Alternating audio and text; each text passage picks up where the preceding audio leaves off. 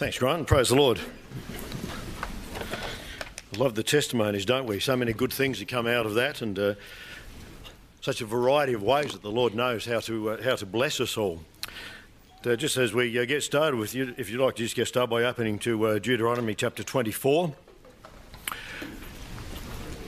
little line that Andrew put in at the end of his testimony there is about we have to put the Lord first in our life. There's lots of reasons for doing that. It's because, well, he deserves it, that we would, but there's also all sorts of blessings that are involved in that. But also, the thing that we want to have a look at today is there's a judgment coming. And I suppose I've got a question about, like for all of us, we know what the answer comes from the rest of the world, but for all of us, do we believe in judgment? Do we believe really and truly that there is a judgment coming, and something that's actually going to be an horrendous occasion for so many people? And do we have, I guess, the fear of that, the respect of that, the anticipation of that, help to guide us in how we conduct our own lives? And at times the things that we need to correct, and we know that we've got our time of communion here today, and part of that the scriptures tell us about is a time of examining ourselves and just sort of checking where we're at and so on. All I do know is I'm glad I don't live in Old Testament times, because there'd be a fair chance that I wouldn't have got past being a teenager, and probably that would have been the same for a number of you people here today, as we'll have a look in the scriptures there. When we have a look at the world that we're in today, and we've been moaned that people are not corrected, that there's all sorts of, there's violence around the world, and there's all sorts of rebellion, and there's all sorts of disobedience to parents and to everybody else. The people can be unsafe in their own neighbourhood. Some people can be unsafe in their own homes, and that's actually a terrible thing. Well, back in old Israel, they had a way of dealing with that. And we're just going to have a look at a couple of little sections here in Deuteronomy. And they wanted to put the evil away from amongst them. So it wasn't just a matter of one person in particular sort of thought, oh, I want to feel safe. There was something that was an obligation on households and on the whole community about, oh, look, judgment has to come. Now, from the Lord, it was a type of, there is a judgment. There is a judgment. And the people who do certain things, well, you're not going to be judged righteous. That you're going to miss out on an eternity with the Lord. But the thought that came to my mind, and I guess it'd be a thing for all of our community, if it was now like it was back in old Israel days, about where judgment had to come and you had to be an executor of judgment in your community and in your own home, on reflection, what different things might we teach our children as they're growing up? And what different things might our parents have taught us? What different things would the community try to impart upon the people that lived amongst them? And says, you don't want to come to judgment because in our community you can see what it looks like. Now, for all of us, there's a judgment that's coming, and we can only, for the time being, try to imagine what it looks like. And the judgment is going to be that there's going to be a separation from God. We know that in these days, there's not many people talk fire and brimstone. But that's actually part of the judgment. We're going to read a couple of things. The thought is today, if you had to pronounce sentence and execute the sentence itself, if you had to pronounce a judgment and execute the sentence, and you actually had to do that in your own home, what would we do differently? Now, there's a lot of things in here that talk about training up our children in the way they should go. There's lots of things in the scriptures there. And it was to prevent them coming to a judgment that was going to have to be imposed by you and the community. We know that there is a judgment day coming, and we know that Jesus Christ himself is going to be the judge. But the scriptures also talk about the judgment will be given to the saints, that they'll actually be part of the whole dealing with this world and the things that are in it and the correction of it, working with Jesus to do those things. It's not a matter, though, of that people get held accountable because somebody else did something wrong. We're going to start reading here about where people are accountable ultimately for their own sin, for their own missing the mark with the Lord. They're accountable for their own rebellion. They're accountable for their own finding salvation. They're accountable for that. Deuteronomy chapter 24, just in verse 16 it tells us, the fathers will not be put to death for the children, neither shall the children be put to death for their fathers. If your father's a rotter, it won't be held against you, as long as you do the right things. It says every man should be put to death for his own sin. The problem with our society is the fathers don't teach the children about sin anymore. The society doesn't actually teach about sin. They don't think it's a real thing anymore. And so therefore, they don't believe there's consequences. They don't believe there's a judgment. And as I said, there's no longer the fire and brimstone to fear. In Revelation 21, I'll just read this. Who overcomes the world by adhering faithfully to Christ Jesus, Lord and Saviour, will inherit good things. It talks about some particular things. And I'll be his God and he'll be my son.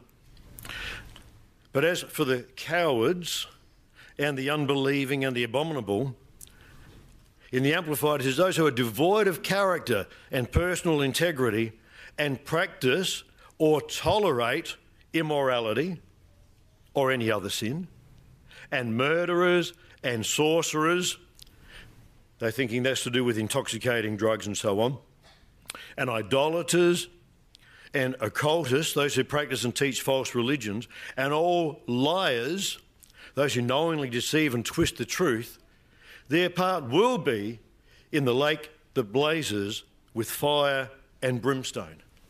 It says, which is the second death. Now, in most parts of our society, in most parts of Christendom, people don't talk about fire and brimstone anymore. They actually don't talk about there being a judgment. And so nobody seems to take those things seriously. So therefore, they don't have something that moderates what they do in their life.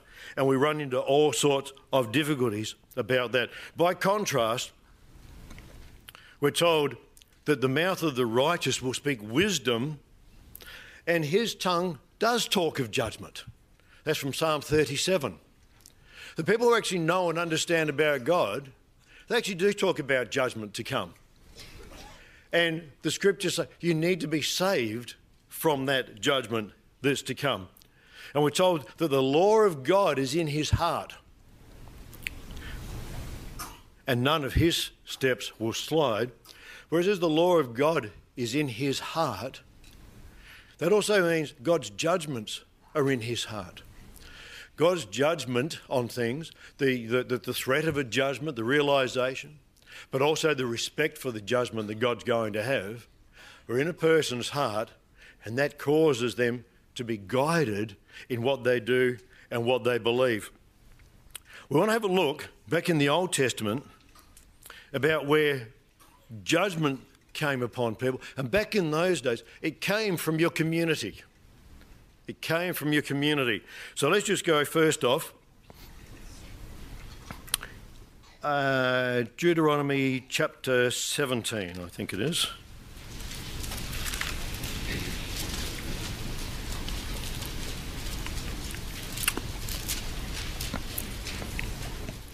So this little section talks about if you find any man or woman that's doing some things that are incorrect. Now, there's a big emphasis on about serving other gods and worshipping them. Do you know that the fact is that if people aren't serving and worshipping the Lord, then they actually do have other gods in their life, other things that have higher priority in their life than God. So it actually applies to a whole heap of things. We'll just start reading here in verse 2. We're going to look at 3 sections through Deuteronomy. Just verse 2 through to verse 7 we'll read. If there be found any among you within any of thy gates, which the Lord thy God giveth thee, man or woman. So these are people that are in your community that has wrought wickedness in the sight of the Lord thy God in transgressing his covenant, and has gone and served other gods and worshipped them, the sun or the moon or any of the host of heaven, which I have not commanded. It says, and if it be told thee, and thou hast heard it. If you know this is happening, and you have inquired diligently, and that'd actually be your responsibility, to check up, is this really happening or not? And behold, if it be true, and the thing certain, that such abomination is wrought in Israel, then shalt thou bring forth. Thou shalt bring forth. You've actually got to make a choice that there's some things that are not right and actually act upon those things. You shall bring forth that man or that woman which has committed that wicked thing under thy gates, even that man or that woman, and shalt stone them with stones till they die. Wow. It's like, don't do that again. It says, into the mouth of 2 witnesses or 3 witnesses shall he that is worthy of death be put to death. In the mouth of 1 witness he should not be put to death. It can't be that somebody just says, I'll get you, I'll make this claim about you, and I'll get you in big trouble. It says, the hands of the witnesses shall be first upon him to put him to death, and afterward the hands of all the people. It says, so thou shalt put the evil away from among you. Now this is a serious business, because we found that when the community didn't exercise judgment, then ultimately God had to. Because when they didn't actually act upon this, then there were all sorts of things brought into their midst, and it got worse and worse and worse, until ultimately, rather than individuals being brought to task for the things that they were doing and they were teaching, God actually dealt with thousands. And he said, you want to see what judgment looks like? I'll give you a view of it. Now, if you were in that society and you had seen judgment come as you were growing up as a child, you'd seen that happen to people, you'd have it really, really clear in your mind, goodness me, you don't go and do that. You don't go and do that. Let's go to chapter 13. So I just want 3 little sections from here. Now we might think, oh, well, if it be just a man or a woman, there's just somebody else in the community, oh, they've done the wrong thing. Oh, well, it's their own fault. It becomes more difficult than that. In chapter 13, well, actually it started more difficult than that. In chapter 13, and we'll just start reading in verse 6. If your brother, the son of thy mother, was talking about a natural brother, this as close as it can get to you. If your brother or your son or your daughter or the wife of your bosom or your friend, which is as thine own soul, entice thee secretly, saying, let us go and serve other gods. Let's not follow the Lord. Let's go and do and get involved with all these other practices. It is a matter of, if we're going to forsake that we're going to follow God, then there's other things that have become a greater priority in our life. So, these then become your gods. It says, let us go and serve other gods, which thou hast not known, thou or your fathers, namely the gods of the people that are round about you, nigh unto thee or far off from thee, from the one end of the earth even unto the other end of the earth. Thou shalt not consent unto him or hearken unto him, neither shalt thine eye pity him. Wow. We're talking about the people that we would love the most. Not even to pity them, neither shalt thou spare, neither shalt thou conceal him. You don't hide it away and say, I know he's doing this. I'm not going to let anybody else know. I couldn't imagine doing that to do with this person that's close to me. Don't conceal him, but thou shalt surely kill him. Thine hand shall be the first upon him to put him to death, and afterward the hand of all the people. And you think, wow, I'm glad I don't live in those times. I mean, with the mentality that we have here, we're not brought up with these ways. These people were. But there are important times where they had to think about judgment. They actually had to think about God's righteousness and how good his righteousness is, but also how severe his righteousness is. So the hands of all the people, and thou shalt stone him with stones, that he die, because he has sought to thrust thee away from the Lord thy God, which brought thee out of the land of Egypt from the house of bondage. Now, some people would challenge and say, oh, so he just wanted to have a variation in his religion. No, it was more serious than that. He wanted you to miss out on your salvation, is really what it was. He was going to have you to miss out on your salvation. And the Lord says, that's the level of understanding I want you to have out of these things. It says, and all Israel shall hear and fear, and shall do no more any such wickedness as this is among you.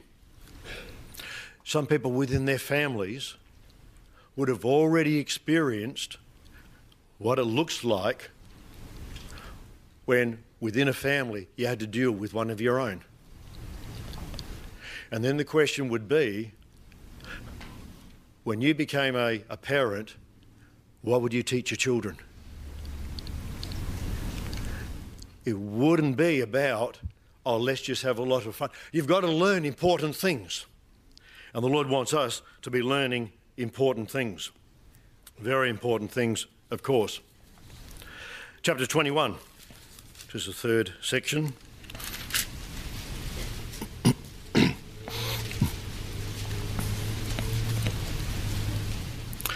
Oh, I'm so glad the Lord gives us a chance to correct ourselves. But he wants us to know and to understand and to believe that there actually is a judgment day. This was the way the people understood it in those days, that there is a judgment. And we have to actually execute judgment. Or the Lord's going to execute it upon all of us. That was the understanding of the nation. And this one here, this is the one where I would have been under threat, I think. In Deuteronomy chapter 21, and just down in verse 18, if a man have a stubborn and a rebellious son. Is there anybody here who would have had trouble getting through their teenage years? Yeah, several people have put their hands up. The rest of you, yeah. Still trying to hide and conceal it away. We know what you were like, because the Bible actually tells us about the heart of man is deceitful and wicked above all things. And we needed to have that heart changed. We really did.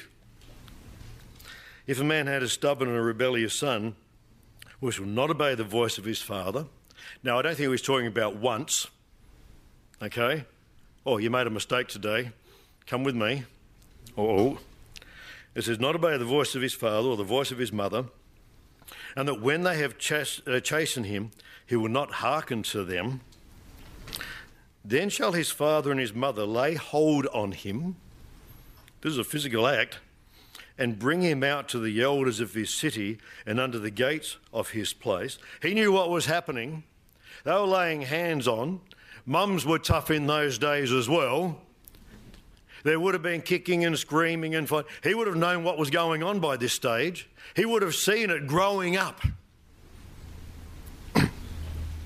And they shall say to the elders of the city, this our son, and this has to be one of the saddest things that a parent could do, this our son. that we had hopes for, we had dreams of, we wanted to see grow up, we wanted to see him come to maturity, we wanted to see him have family as his own, bring grandchildren along, be somebody to be proud of in our community, perhaps grow up to be one of the elders of the city, somebody who's going to give good direction and wisdom to other people. I said, this, our son, is stubborn and rebellious. He will not obey our voice. And he is a glutton and a drunkard. See, this isn't just a matter of just being naughty. This is saying, I'm going to go another way altogether. And it says, and all the men of the city shall stone him with stones, that he die. So shalt thou put evil away from among you, and all Israel shall hear and fear. I'm glad I don't live in those days. I'm glad that for my mistakes and for all of our mistakes, we've had a chance to stop and be corrected by the Lord, and the scriptures talk about, and we'll look about a couple of things about the chastening of the Lord, that it actually does us good, but we need it because it saves us from judgment. It saves us from that. But this world has tried to make us not believe that that's true, that that's really going to happen. The scriptures still talk, there's a lake of fire and brimstone. There's a place of separation ultimately from God altogether. There's a place of ultimate disappointment. There's a place of ultimate hopelessness. And the message that comes from the scriptures is, we don't want you to end up there. And the scriptures actually tell us, well, learn judgment now. Learn it for yourselves, and the responsibility is that we learn. It's not just a matter through this that the parents are just told, oh, you just have to deal with your children. It's not just that. The message is actually to the children as they're growing up, you have to learn what's right and wrong. And you've got to take those things on yourself so that in your turn, you're ready to teach people right and proper things as well. It's very important things. Let's go to Proverbs chapter 19.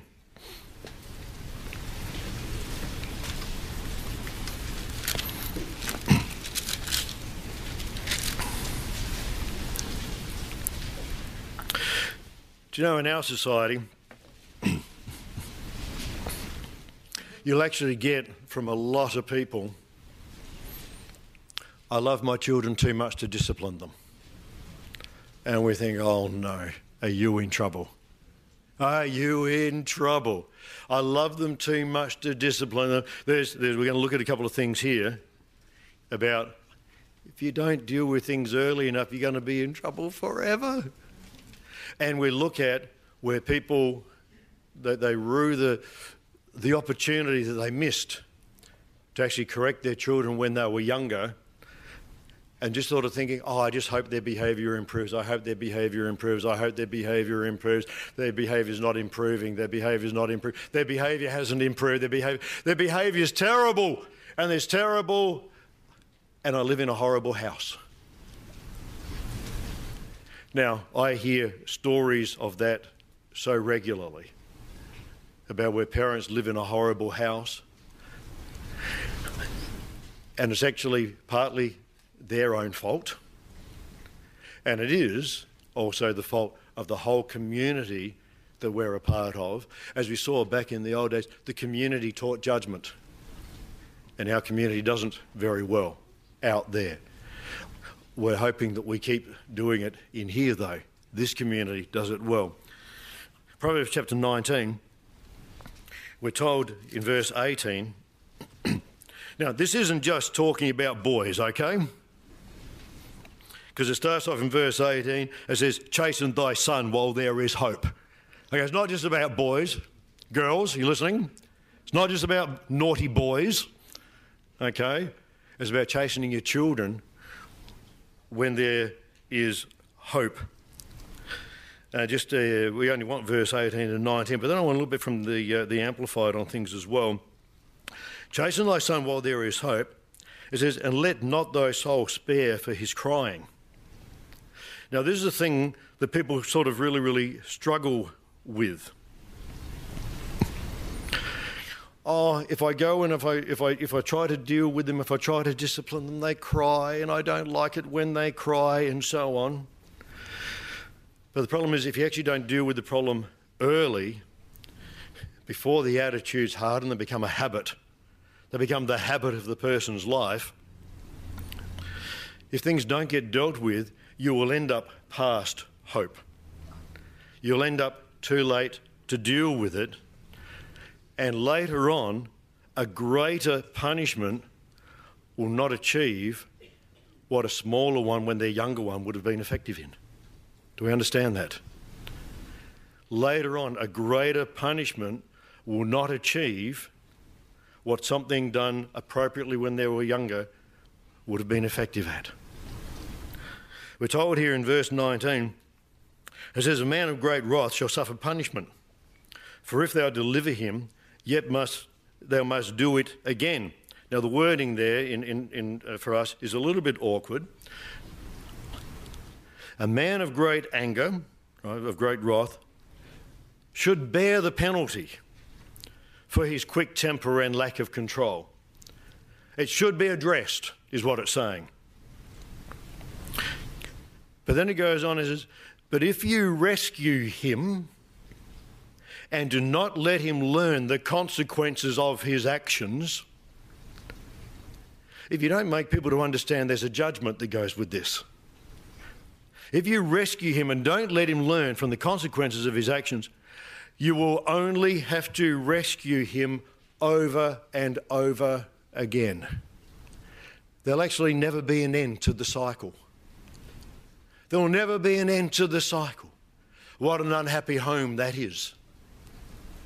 It's one of my favourite little quotes to do with some things in my work and so on, from a man named Frederick Douglass. I've quoted it before. As far as dealing with children, it is easier to build strong children than to repair broken men. It's easier to do that. If we rescue him... Now, this is talking about chasing your son.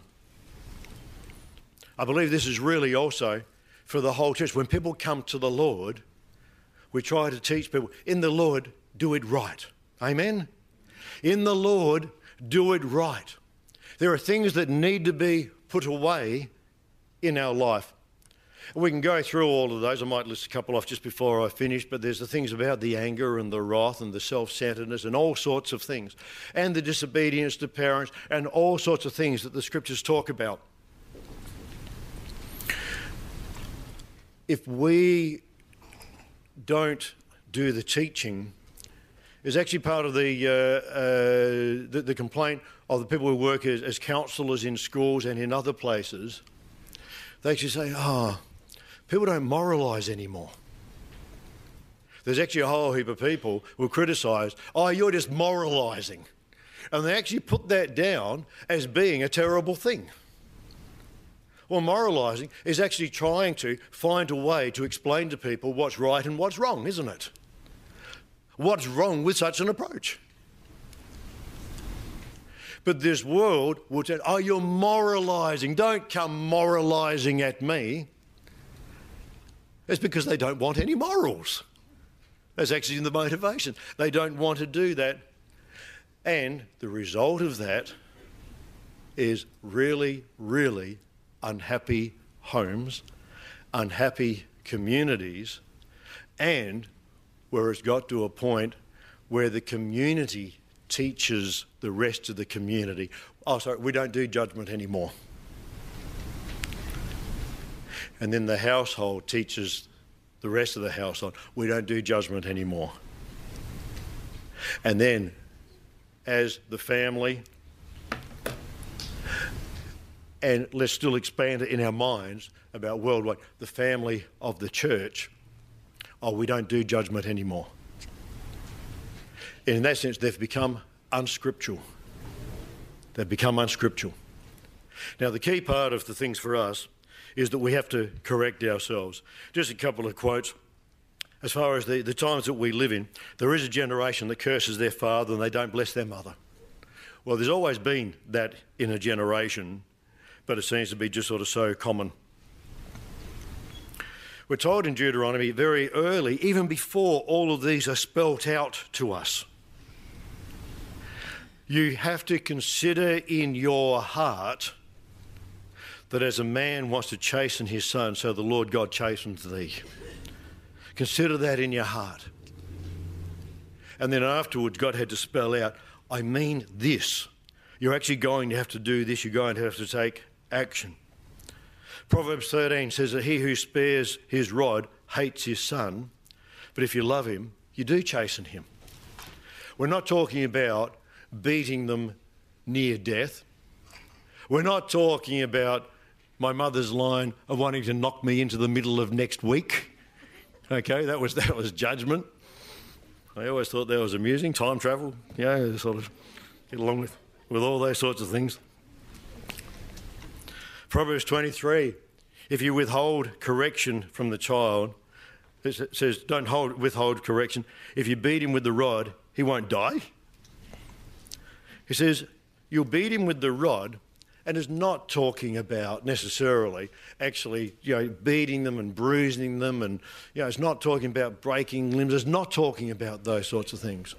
It's talking about give some appropriate correction. It says, and that can feel hard to do. They can feel hard to do, and all parents know that. You'll beat him with the rod, and you'll deliver his soul from hell. That's what it says. That's how serious it is. Now, as I said, in those old societies, they had a chance where people grew up seeing those things.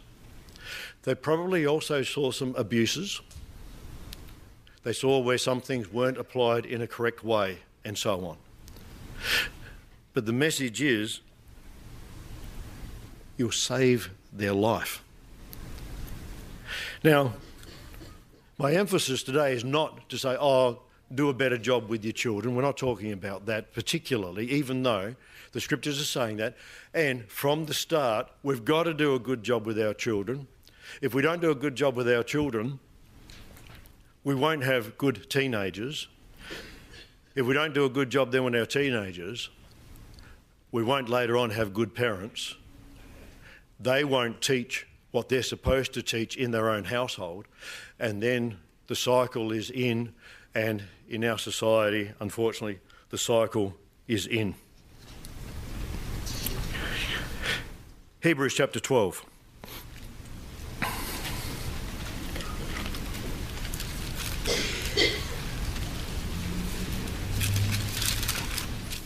We need to get on to, well, what about us?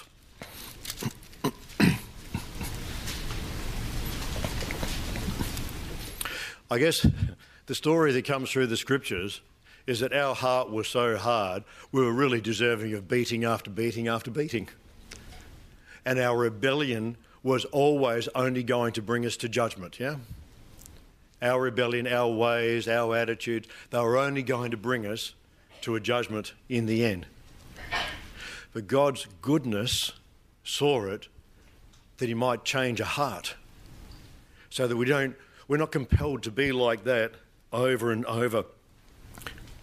And then we're told, with this new heart, don't rebel against the opportunity goes with that. But in chapter 12, just a couple of scriptures, verse 9, it said, furthermore, we have had fathers of our flesh which corrected us, and we gave them reverence. We actually didn't hate them for the correction.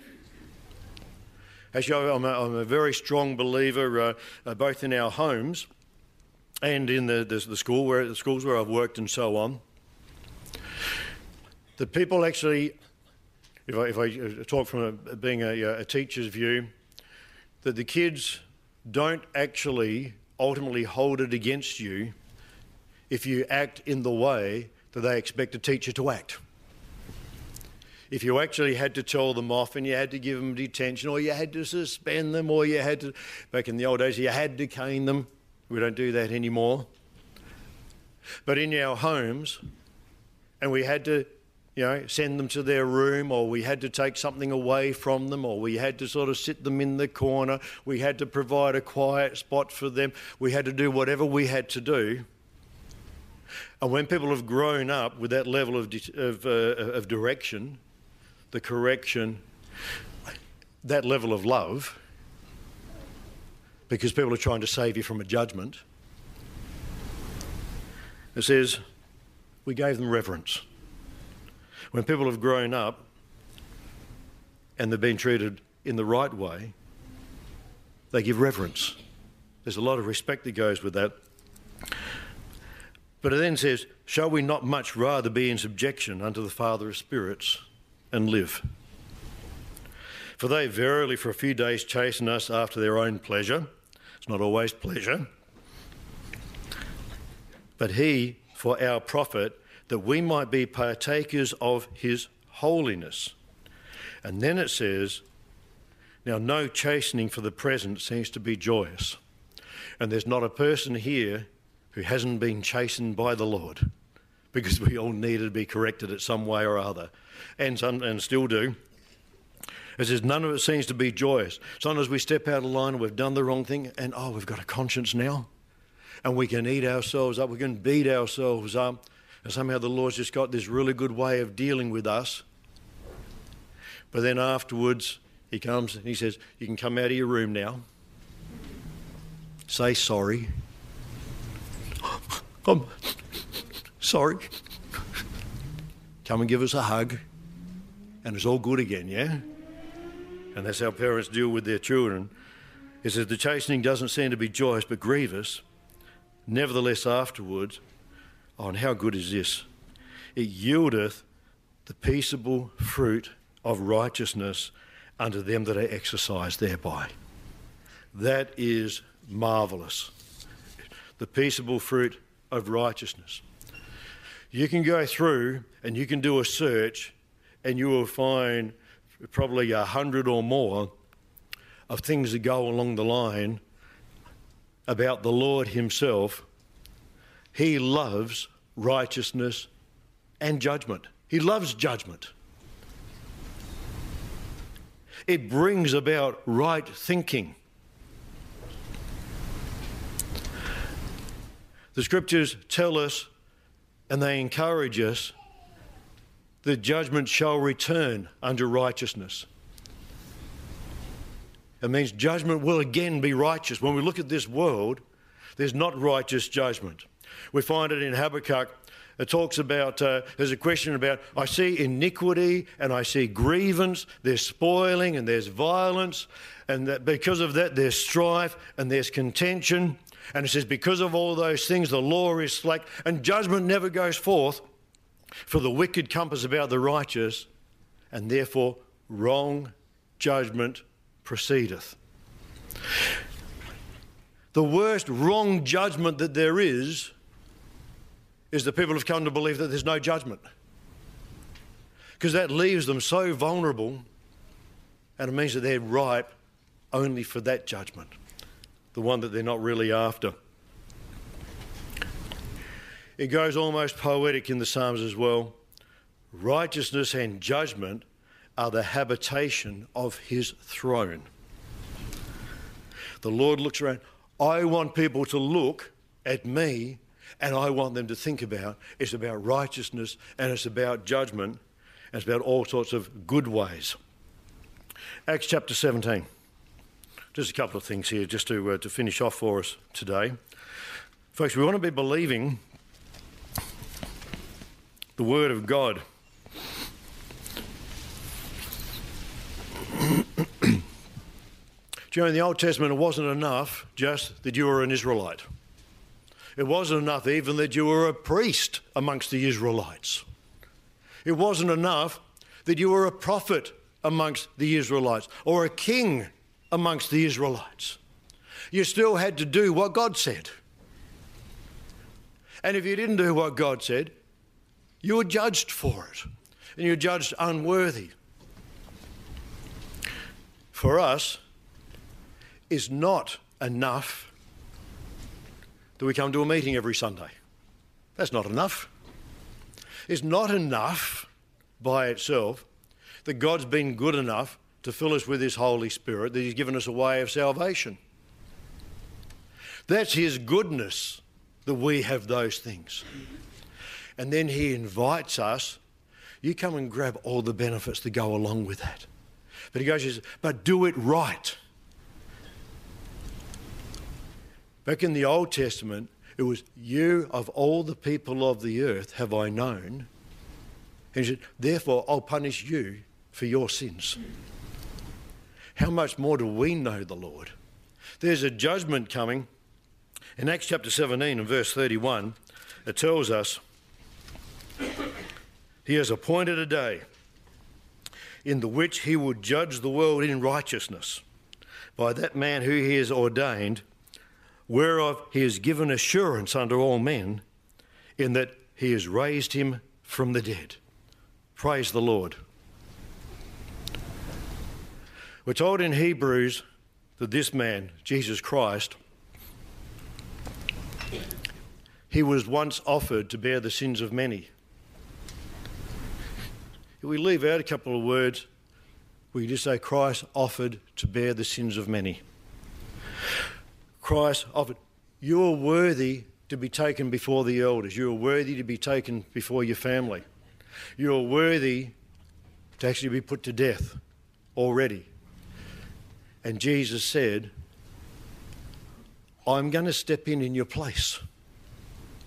You've got another chance, and I'm going to help you to do it right as well. That's an amazing thing that he's done for us. And we're told that he suffered for sins, the just for the unjust. And that's why we remember him today. He's a worthy king. He's a worthy high priest. He's a worthy prophet. He's a worthy brother. He's a worthy saviour. That he had a look at all of those situations and he said, I want to save you from all of that. You know, the scriptures talk about, in a few places, you can look in Corinthians and in Jude and Daniel and Revelation, and it talks about, as much as Jesus is the ultimate judge, it says the saints would judge the world. Now, part of the time that we've got here together while we're waiting for Jesus to appear is that we learn right judgment. We've got to first judge ourselves and compare ourselves, of course, to what God wants us to be. And when we ask him, he corrects us and he helps us with all of those things.